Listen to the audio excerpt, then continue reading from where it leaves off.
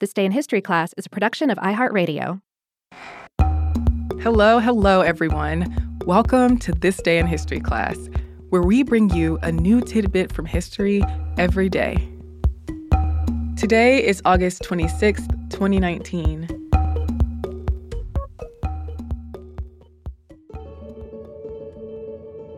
The day was August 26th, 1910. Saint Teresa of Calcutta, commonly known as Mother Teresa, was born in what is now Skopje, northern Macedonia.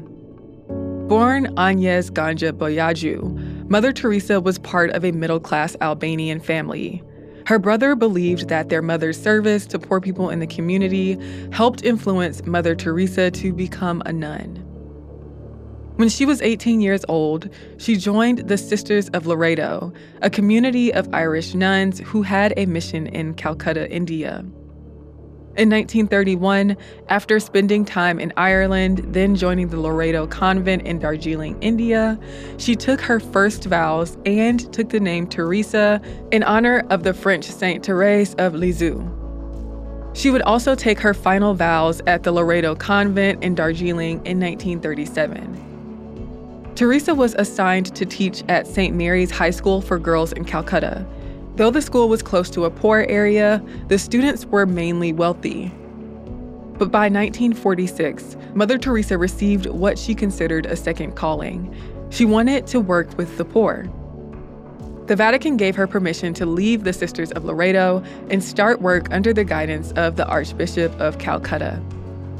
After she was granted permission to live as an independent nun, she began wearing a white sari with a blue border and a cross pinned on her left shoulder as her habit. She began training with the American Medical Missionary Sisters in Putna, India.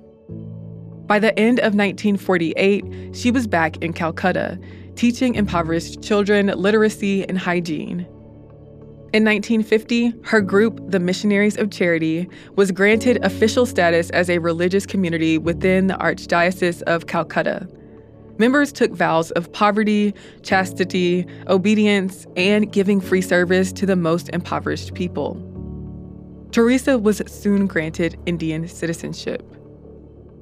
In 1952, the Missionaries of Charity began caring for dying people and opened the Kalighat Home for the Dying. In the mid-1950s, Mother Teresa also began working with people with leprosy and established a rehabilitation center for them. The Missionaries of Charity also went on to run several elementary schools in Calcutta and opened a home for orphans and abandoned children. In 1965, Pope Paul VI gave the Missionaries of Charity the rank of a Society of Pontifical Right, so it was under direct control of the papacy. The congregation was also granted permission to expand beyond India. By the late 1970s, there were more than 200 centers in more than 25 countries around the world. In 1969, the Missionaries of Charity became affiliated with the International Association of Co-workers, a group that also aimed to serve the poorest people. As the Missionaries of Charity expanded globally into places where population growth was extensive, the sisters maintained their negative views of abortion and contraception. They started up new operations for the elderly, people with AIDS, and disabled people. Mother Teresa's work and character was recognized widely, and she received the Nobel Peace Prize in 1979. Eventually, Mother Teresa began struggling with health issues and was hospitalized a couple of times. At that point, Sister Nirmala was named as the leader of the Missionaries of Charity. Mother Teresa died of a heart attack in September of 1997. She was canonized as a saint in 2016. But her legacy is not without controversy. There were claims that she and her followers baptized the dying without their knowledge. Many people testified that the medical care the Missionaries of Charity administered was negligible, and many personnel were not medically trained, and the conditions were unhygienic.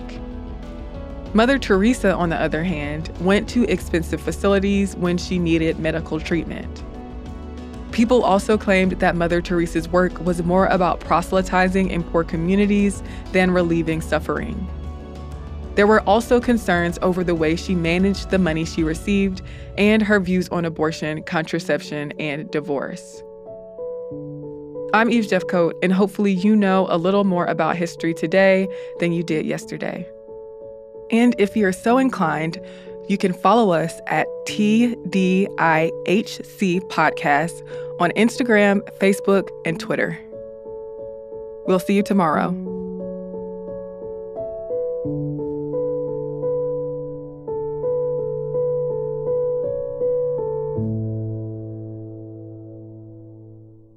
For more podcasts from iHeartRadio, visit the iHeartRadio app, Apple Podcasts, or wherever you listen to your favorite shows.